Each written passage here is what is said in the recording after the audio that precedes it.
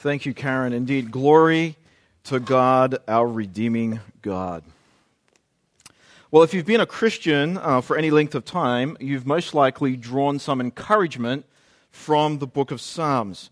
Maybe in times of distress or of loneliness or of despondency, you found comfort in the familiar words, say, of Psalm 23, "The Lord is my shepherd." And from those words, you've drawn great encouragement as you've considered the richness that is behind those words. But then there are other passages in the Psalms that are maybe a little perplexing, a little difficult to wrap our minds around. Something like Psalm 69. "Add to them punishment upon punishment. May they have no acquittal from you. Let them be blotted out of the book of the living. Let them not be enrolled among the righteous." And we read verses like that, we think, that's pretty harsh. How should we pray that? What do we do with those verses in Psalm 69? As we read the New Testament, we see the apostles interacting with the Psalms. And we read in the New Testament the apostles referring to the Psalms and seeing the Psalms as prophetic. And when we read the Psalm at first glance, we might not see how they draw that prophetic message from the Psalms. What are the apostles doing? And we wonder how they see it and what we're not seeing or what we should see. Maybe you've even wondered, is it right for you to take the songs of King David as your own songs, or the songs of the people of Israel as Christian songs? Or maybe you sense it's appropriate, but you're not sure why. How exactly should we do this? How do we approach the Psalms?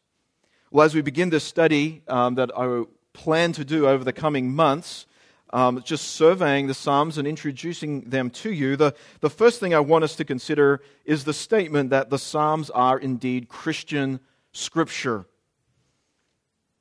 That is, the book of Psalms, as a part of God's revelation, are indeed Christian Scripture. They are for us, the church. God, in His wisdom, did not provide a new songbook for the New Testament because the church doesn't need a different songbook. So we have the Psalms for us by God's plan and God's purposes as adequate and good for us, the church. And as I consider this statement, the Psalms are Christian Scripture, I just want to briefly reflect on a few thoughts from 2 Timothy 3. 2 Timothy 3 is a familiar passage to us, reflecting on the Word of God. 2 Timothy 3, I'm going to read beginning in verse 15. Paul is addressing his son in the faith, Timothy, and he says, "And how from childhood you have been acquainted with the sacred writings, which are able to make you wise for salvation through faith in Christ Jesus. All Scripture is breathed out by God and is profitable for teaching, for reproof, for correction, and for training in righteousness, that the man of God may be complete, thoroughly equipped for every good work." I just want to make 3 brief comments about this passage as we consider the book of Psalms. Firstly, when Paul here refers to the sacred writings in verse 15, he has in mind the Old Testament or the Hebrew Scriptures, the Scriptures that were written in Hebrew. That was all Timothy had as he was growing up. The Scriptures, the Hebrew Scriptures, the New Testament hadn't been written yet. Secondly, we note all Scripture is profitable. That is, the Scripture is good for us that we might grow and mature as people who love and fear the Lord. And thirdly, look at what Paul says at the end of verse 15. "Which are able to make you wise for salvation through faith in Christ Jesus." That is, the Hebrew Scriptures provide the truth necessary to identify, point to, and understand who Jesus Christ is. Listen to the words of Jesus at the end of Luke. He instructs his disciples, the 2 disciples on the road to Emmaus, and here's what we read. Beginning with Moses and all the prophets, Jesus interpreted to them in all the scriptures the things concerning himself. Here's a reflection on Paul's statement that all of Scripture is profitable and makes us wise for salvation. You can go to the Scriptures in the Old Testament, and they will open up for us an understanding of who Messiah will be. What is his character? How will we identify him? What is his purpose in God's plan of salvation?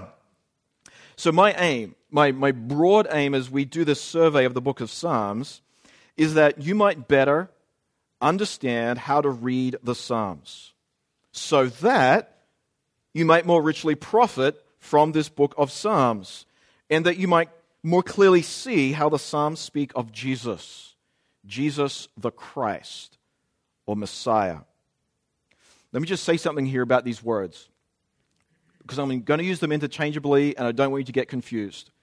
We're familiar with the term the Lord Jesus Christ, and that word Christ is a translation from the Greek, and that word Christos in the Greek is the translation from the Hebrew Messiah, or anointed one. So Messiah, Christ, anointed one, they're referring to the same word, the same concept. So I might sometimes say Jesus Christ, or the Christ, or Messiah, or anointed one, and that all goes together. So file that away so you don't get confused. So the Psalms are Christian scripture. We should think of them as Christian scripture. But that leads me to the next point, and that is to consider the Psalms as the Psalms of David. We rightly refer the book of Psalms, the book of songs, as the songs or the Psalms of David. And that's not just because he wrote many of them, or more than half of them, but also, we might even say primarily, because the Psalms, the book of Psalms, this book has a particular Davidic character or Davidic shape. It is what it is because of the kind of person that David was. So to say the book of Psalms is saying something more profound than King David wrote more than half of these songs, but that this book as a whole has its shape, has its character because of King David. So that these songs of David even are not merely the prayers of a particularly zealous Israelite set forth for the faithful to imitate. There's something more going on than merely that David was a faithful man. Rather, it is that these songs of David are the songs of the especially anointed King of Israel. This one whom the Lord, whose name is Yahweh, entered into covenant. He established a covenant with David, what we know as the Davidic covenant. And in doing this, God has established King David as a type, or a prefiguring, or a foreshadowing that is pointing to a perfect king, the anointed one, who will fulfill God's plans and purposes in a way that King David never could. So King David points to the one that would come from him, the anointed one, the Christ. And who is the Christ? Jesus is the Christ. So because of the significance of the Davidic covenant, I want us to turn to 2 Samuel chapter 7, and I want to read this to you. And I would encourage you to write this down, that this Davidic covenant is significant and central in giving the shape and the purpose to the book of Psalms. So 2 Samuel chapter 7, beginning halfway through verse 11. 2 Samuel chapter 7, verse 11. This is the message of God to King David. And I will give you rest from all your enemies. Moreover, the Lord declares to you that the Lord will make you a house. When your days are fulfilled and you lie down with your fathers, I will raise up your offspring after you, who shall come from your body, and I will establish his kingdom. He shall build a house for my name, and I will establish the throne of his kingdom forever. I will be to him a father, and he shall be to me a son. When he commits iniquity, I will discipline him with the rod of men, with the stripes of the sons of men. But my steadfast love will not depart from him, as I took it from Saul, whom I put away from you, before you. And your house and your kingdom shall be made sure forever before me. Your throne shall be established forever. In accordance with all these words, in accordance with all this vision, Nathan spoke to David. So here we have this establishment of the Davidic covenant. When you first read it, it seems a little confusing. But what we see here is this establishment of God's covenant with David that's looking through history. And it's considering the descendants of David. David would have a son who had a son who had a son who had a son who would be kings. So there would be sons. There would be many who would descend from David as king. But it's looking, as it were, through the sons to the son, the special son, the forever son, who would reign on the throne of a forever kingdom. So some of the sons of David would not be faithful. Some of the sons of David would need correction. Some of the sons of David would do horrible things. But that did not thwart God's covenant with David, that one would come from him down through time, and that this covenant would terminate on that son to establish that throne as a throne that would continue on forever and ever. And there wouldn't be more sons after him. So this is the Davidic covenant.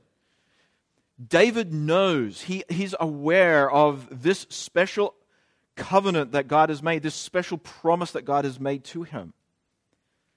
David is thoughtful of what would happen in some degree in the future, though we can't see all the details. I want you to hear, we're jumping a long time now. David, almost 1,000 years before Christ. So 1,000 years later, here is the Apostle Peter commenting about this impact of the Davidic covenant on the way to read the Psalms. Peter, in his sermon in Acts 2, is reflecting on Psalm 16. This is Acts 2:30. Being therefore a prophet, and knowing that God had sworn with an oath to him that he would set one of his descendants on his throne, he foresaw and spoke about the resurrection of Christ. Okay, this is Acts 2, verse 30. So a few things. Firstly, David was a prophet. Here's Peter's reflection. David wrote with a prophetic message, with a prophetic office. He wrote knowing that God had sworn an oath. He knew, he was self-aware about this covenant, this Davidic covenant, and that it gave shape to what he's saying. David, as a prophet, knowing God had sworn an oath to him, that he would set one of his descendants on his throne. So what Peter is saying is, when David heard this expression from God, from 2 Samuel that we read, about the Davidic covenant, David understood that there was a singular focus, as it were, that the Davidic covenant would terminate upon. David, as a prophet, understood God's covenant, that God swore an oath to him, that he would set one of his descendants on his throne, and so David foresaw and spoke about the resurrection of Christ. So Peter's giving us some guidance here about how to understand overall the shape of the Psalms. More than half written by King David.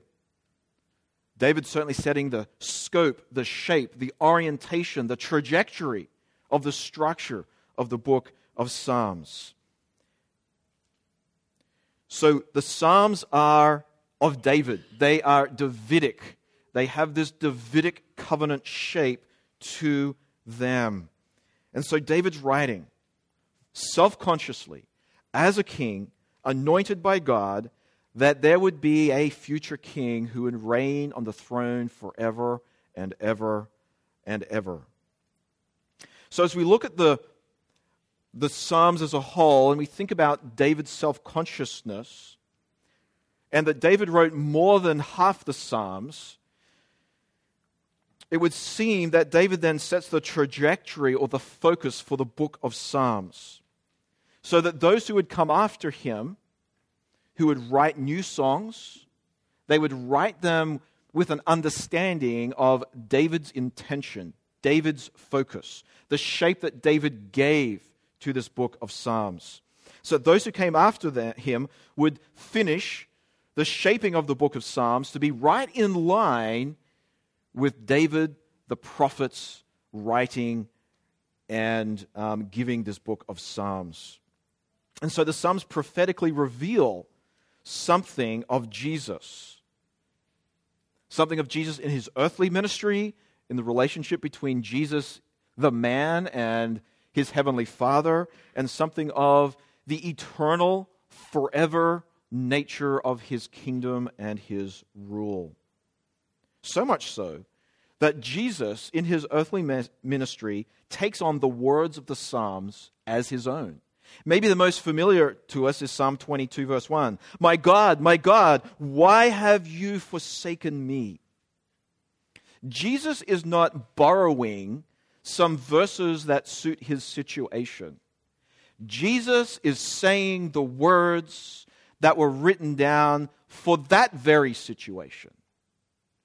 He is expressing rightfully the words that King David wrote, anticipating the one who would sit on his throne as the Christ, as the Messiah.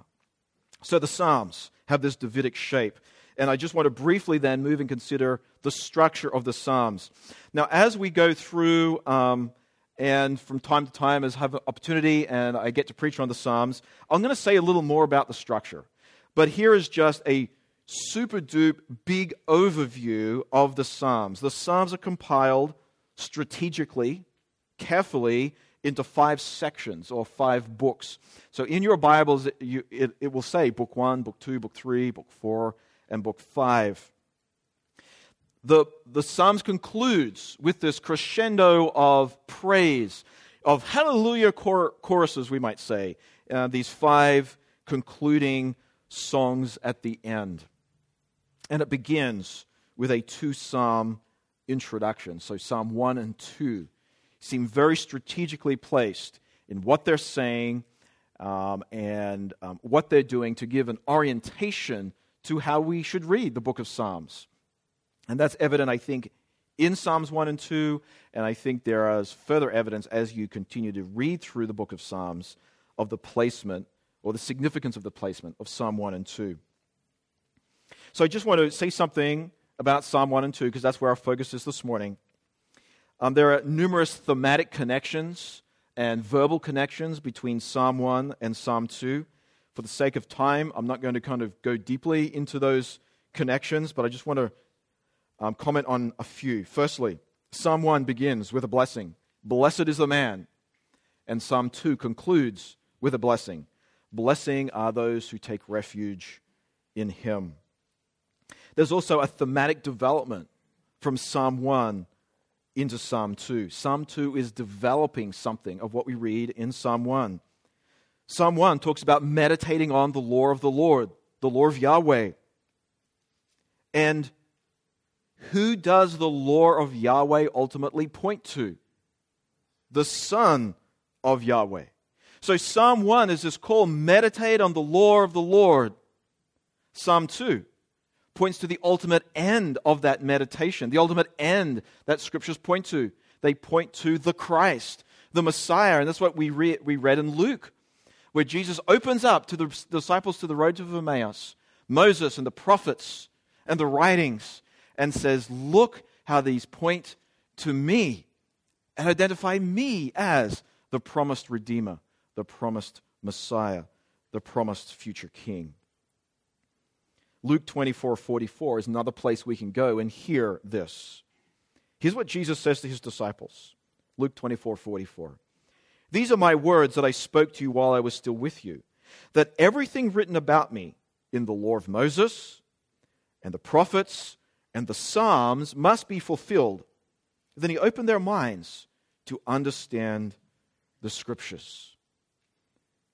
How I would have liked to have been there, to hear Jesus open to them the Scriptures.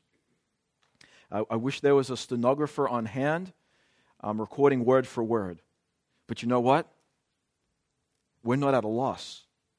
God has given us, through the apostles, all that is necessary for us to understand how to read the Scriptures like Jesus guided the disciples to read the Scriptures.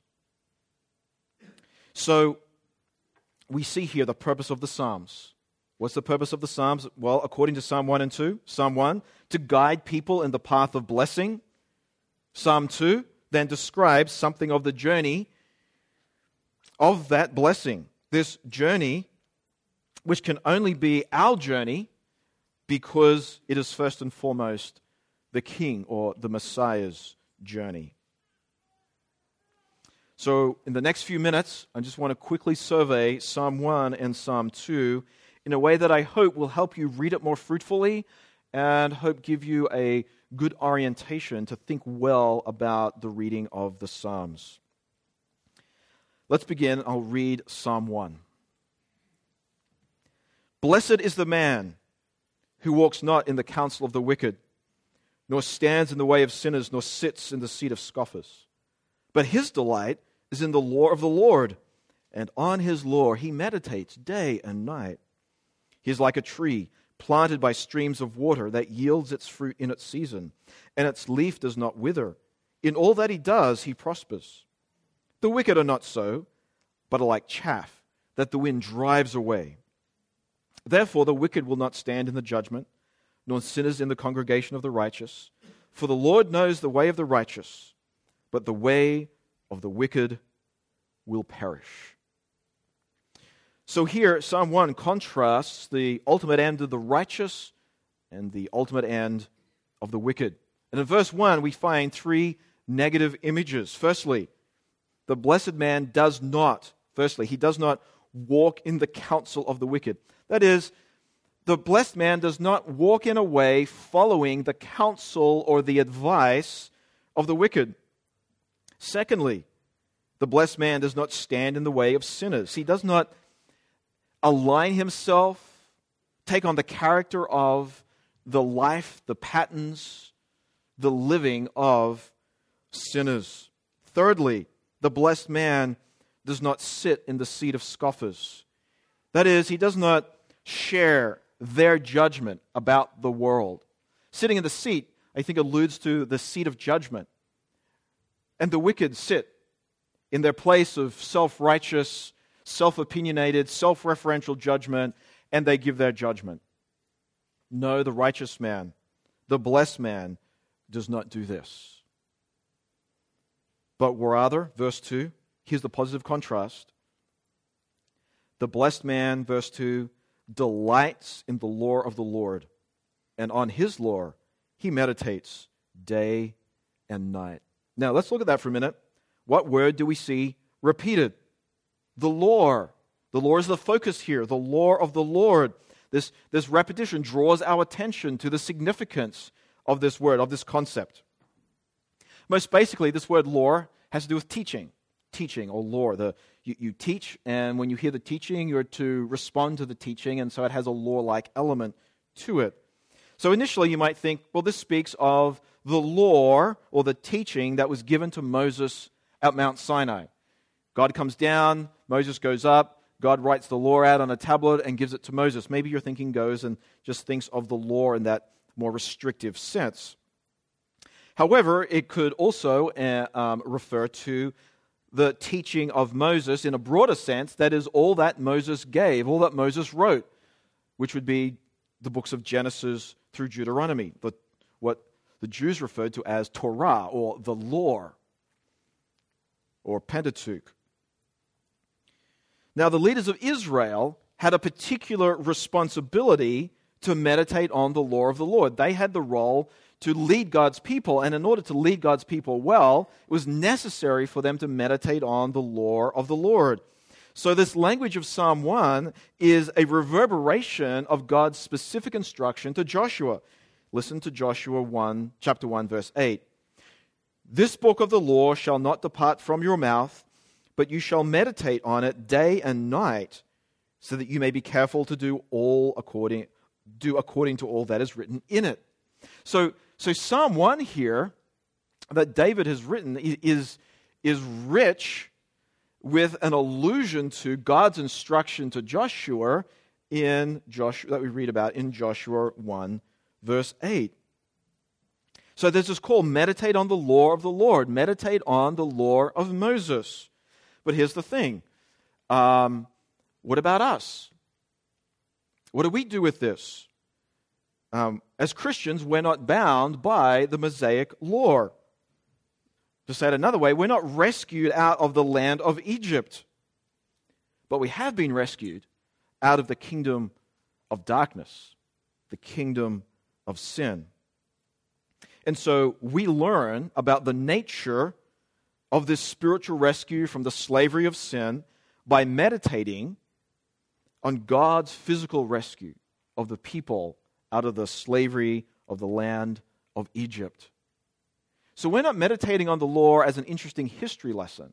We're meditating on the law because it points to the character of God and the purposes of God.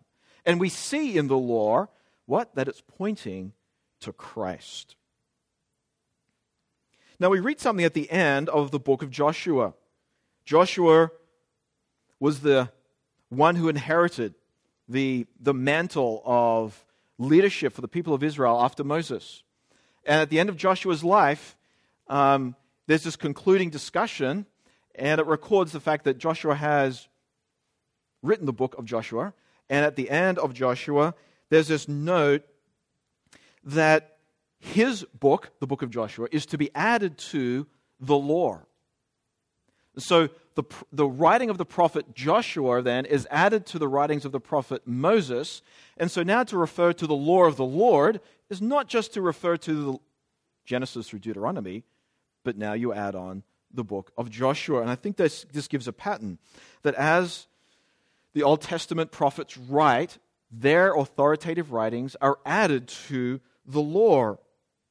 And so we learn, that is just one indication, but we learn then that to refer to the law or the teachings of the law is to refer to all of God's revelation.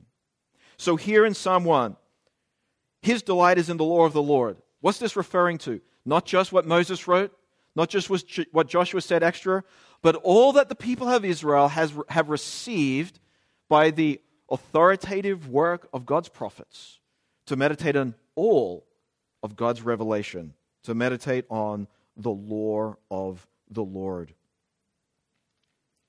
But look at what word is used here in this meditating. There's another word, not just meditating, the second part, but firstly, this delight. His delight is in all of Scripture. The blessed man delights in God's words, delights to know God because we know God through His Word, and delights to know who the Word points to, and that is Christ. So this psalm is not only, though, a call to delight in the law, but there's an implication.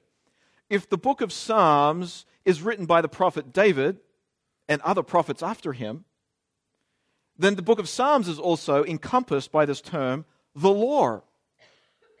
So to meditate on and to delight in the law of the Lord is not just Moses and Joshua and the other history books and the other prophetic writings, but is also a call to meditate on this book itself, the book of Psalms. Delight in the Word of God and delight in the book of Psalms. One final comment then. Not only are we to delight in the book of Psalms, but we find in the book of Psalms an example of what it is to delight in the law of the Lord. The Psalms itself is modeling the very thing that it calls us to do, to meditate to delight, to contemplate, to reflect on the law of the Lord. And this meditating, this delighting, is to happen day and night in all circumstances of life. Meditate on the law of the Lord. Consider the teachings of the law, consider the revelation of God, and consider its application in every aspect of life, day and night. So let me just pause here for a moment. What's capturing your attention? What's delighting your soul? What does your soul reflexively go and contemplate and meditate on and think about? Are you distracted by the allurements of culture? Are you giving your attention to the voice of social media or whatever other distraction you might have? Hear the call of Psalm 1 this morning. Delight in the beauty and the goodness and the richness of God's Word. Delight in how God's Word reveals Christ and God's work of salvation and redemption for us. Well, that leads us to verse 3, where now we have a picture of the blessings that flow for those who follow the way of wisdom, for the righteous, for the blessed man. What's it like? Verse 3. Such a man, such a woman who is blessed is like a tree that's planted by never-ending streams of water, so that the tree grows and continues to grow. It flourishes. It gets big. It gets strong.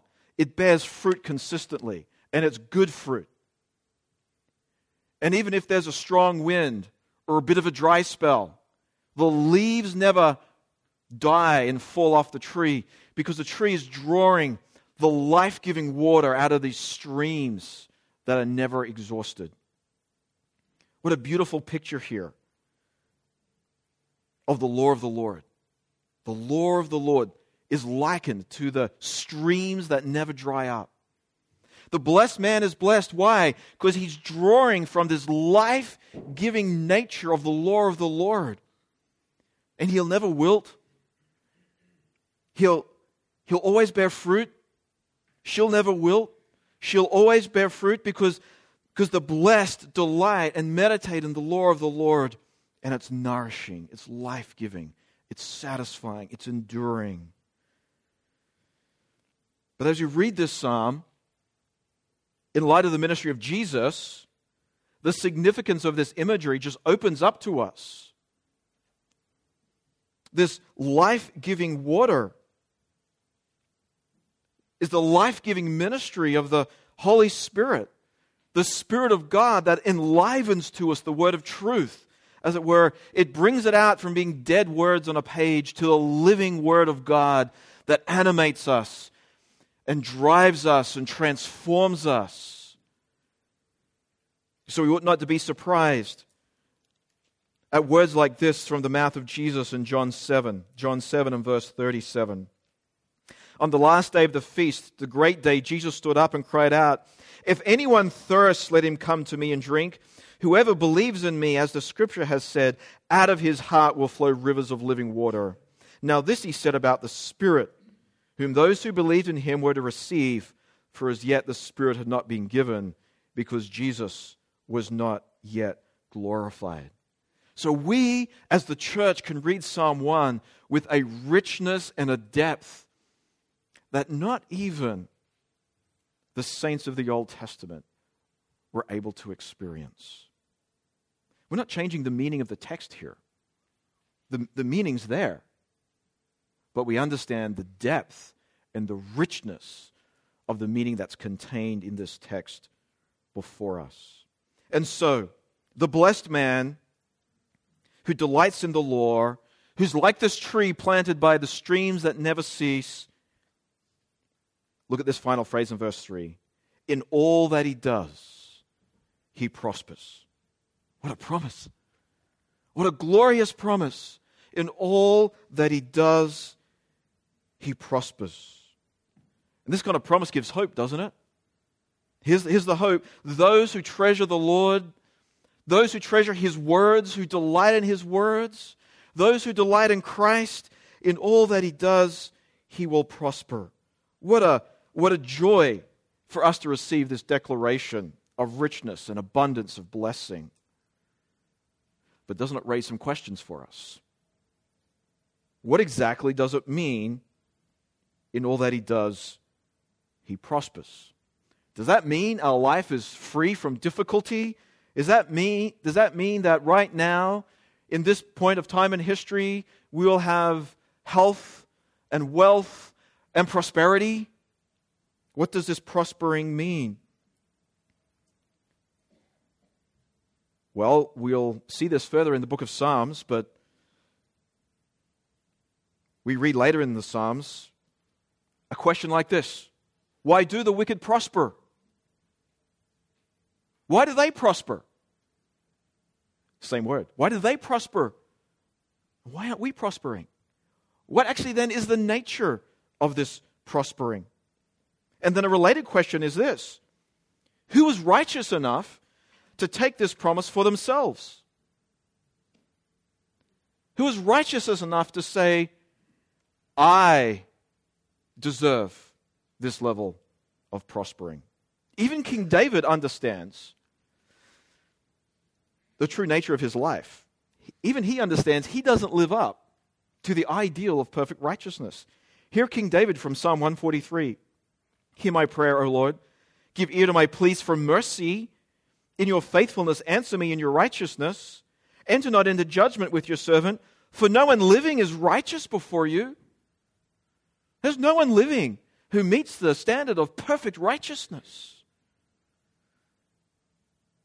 But there is only one who has comprehensively and perfectly resisted the thinking and the activity of the wicked, and fully and completely and categorically delighted in the law of the Lord, and that is the Christ, Jesus. But we are pressed still further. The life of Jesus. Was it pain-free? Was it suffering-free? How do we think about this promise of prospering as we consider the life of Jesus? And so we're pushed, we're provoked as we think about this psalm and the scope of Scripture and the life of Jesus. We're pushed and provoked to look beyond the mere appearance of things, the outer of things, we might say the earthly presence, to consider eternal spiritual realities, to consider what is real but not physical, and to consider what is eternal and not fleeting. And so the enduring stability of the righteous, pictured here as this tree, is contrasted with the instability of the unrighteous. And what's the instability of the unrighteous pictured like? Like the light insignificance of chaff that the wind just blows away into oblivion. A tree planted, steadfast, growing, besides water that never is exhausted, to the chaff that's blown away. There's a contrast. One is stability, and one is instability. One is permanence, the other is transience. So what is the end of the wicked? The end of the wicked is that they will not stand in the judgment. Not mere temporality here. They will not stand in the judgment. They will forever be separated from the Lord. But the Lord, He knows the way of the righteous. And the blessing of this knowing and this fellowship with the Lord, with Yahweh, has no end. This prospering is a prospering that is far deeper, far more profound, far more enduring than health or financial success. or our earthly stability. This is a prospering that is a spiritual prospering that has an eternal end in mind. So Psalm 1 is not just looking at life on the planet, on this earthly presence, in a mere short time span. Psalm 1 has an eternal perspective, a deep, rich spiritual perspective. And the call of Psalm 1 is to provoke us out from thinking just merely on earthly terms, temporal terms, to consider the enduring spiritual realities, the glorious enduring spiritual realities of the gospel of Jesus Christ and of eternal fellowship with the Lord. What a beautiful statement. Verse 6, the Lord knows the way of the righteous. The Lord knows. The blessed man is a man who is under the care and the sovereignty and the working of the Lord. So Jesus is the ideal righteous man of Psalm 1. He is the one who perfectly lives out the teaching of Psalm 1. And our only hope of entering into the blessing that Psalm 1 promises is through faith in that perfect King who perfectly fulfilled Psalm 1.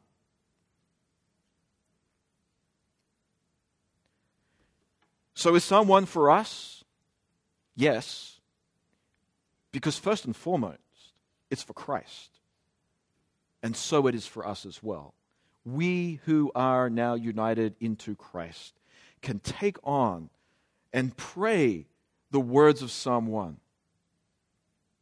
because of Christ. Christ is the perfect example of Psalm 1, and Christ is our hope as we pray Psalm 1. So now we turn to Psalm 2. Don't be discouraged. I will be more brief on Psalm 2.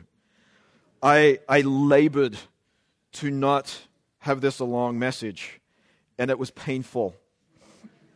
So come back tonight, because I have more to say. So just briefly, Psalm 2 introduces to us the main characters of the book of Psalms. Firstly, Yahweh, the Lord. Secondly, His anointed King, the anointed one, the Messiah, the Christ. Then thirdly, the enemies of Yahweh and His anointed. And then fourthly, those who take refuge in Him. So they're the main characters of the psalm. They're the main characters of the Psalms as we read through. But still, what's the overall approach that we should have to the Psalms? Well, from Acts 4:25, we have confirmed to us that this psalm was written by David through the Holy Spirit. And so David, remember, writing the Psalms as the king of Israel, anointed by God, with knowledge that one of his sons would be the anointed one who would be superior to him and reign eternally on his throne. So David, he's a type of Jesus, the Messiah, the Christ. And his life points towards Jesus. But David's life and his kingship didn't come anywhere near to the ideals of Jesus. In verse 8, we read this. Let me just read a few verses. Verse 4. In response to the rebellion of the nations, God says, "He who sits in the heavens laughs, and the Lord holds them in derision. Then he will speak to them in his wrath and terrify them in his fury, saying, As for me, I have set my king on Zion, my holy hill. I will tell of the decree. The Lord said to me, You are my son, today I have begotten you. Ask of me, and I will make the nations your heritage, and the ends of the earth your possessions. You shall break them with a rod of iron, and dash them in pieces like a potter's vessel." So David is writing this prophetically. At no point did David's kingdom reach over all the nations. At no point did David's kingdom reach the impressive strength and breadth of, say, the kingdom of Egypt or the Mesopotamian kingdoms. Not only that, but when the book of Psalms reaches its final shape after the exile, there actually isn't a king on the throne. So not only through David's prophetic message, but historically through the final editing of the book of Psalms, we see that this psalm has this perspective way beyond David. It's speaking of a one who would be a king like no other king. The king that would come from David. So this would be hyperbole for David, but nothing more than hyperbole for David. It is indeed prophecy, anticipating the horn that would sprout from David, the one who would reign as Yahweh's son, sitting at Yahweh's right hand, reigning with power over the nations. This psalm anticipating all that God would do through his son and how God would humble and judge the world through his son.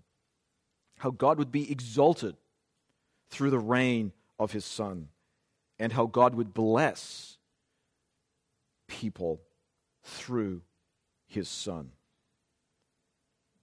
So Psalm 2 here says something about a sure and future punishment that would come through the reign of the Son.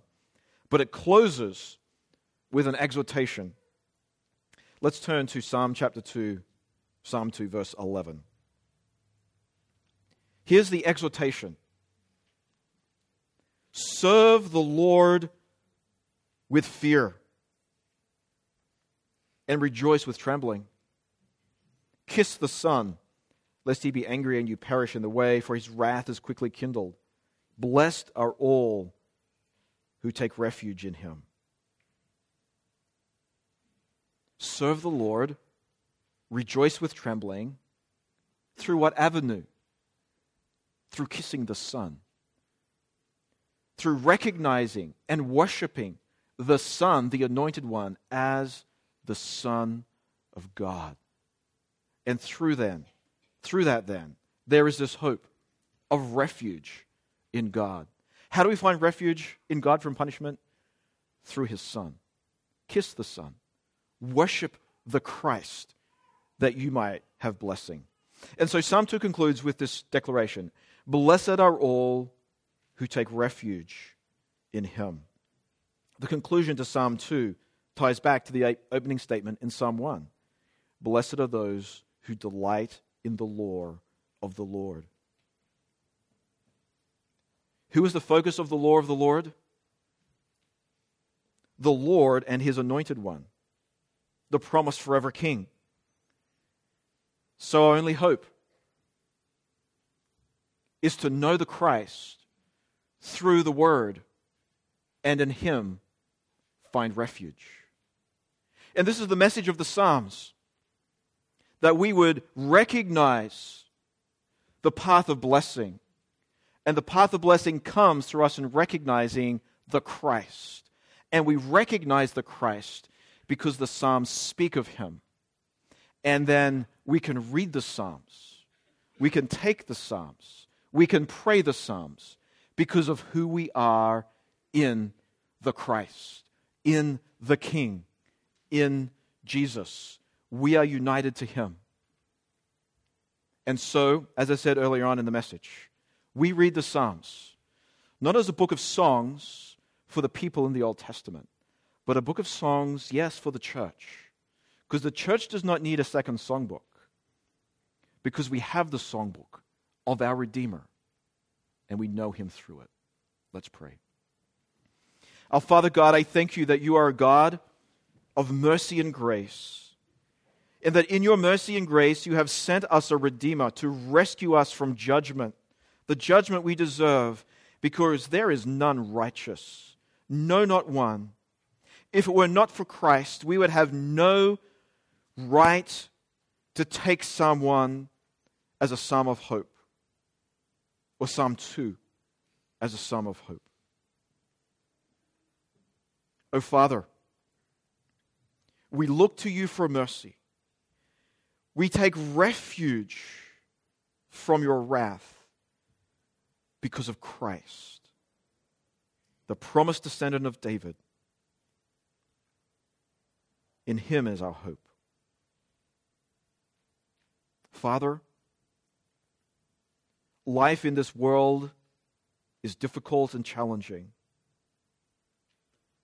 And sometimes it's easy to forget your rule, your authority, and to not consider the reality and the importance of your gospel message and your eternal plan. Help us to take in faith the words of Psalm 1, to delight in you, and to receive and to take hold of the promise that to those who trust in you through your Son, they will indeed prosper into eternal life. And that is our hope because of Christ, our Redeemer. And it's in his name that we pray. Amen. Please stand as we sing.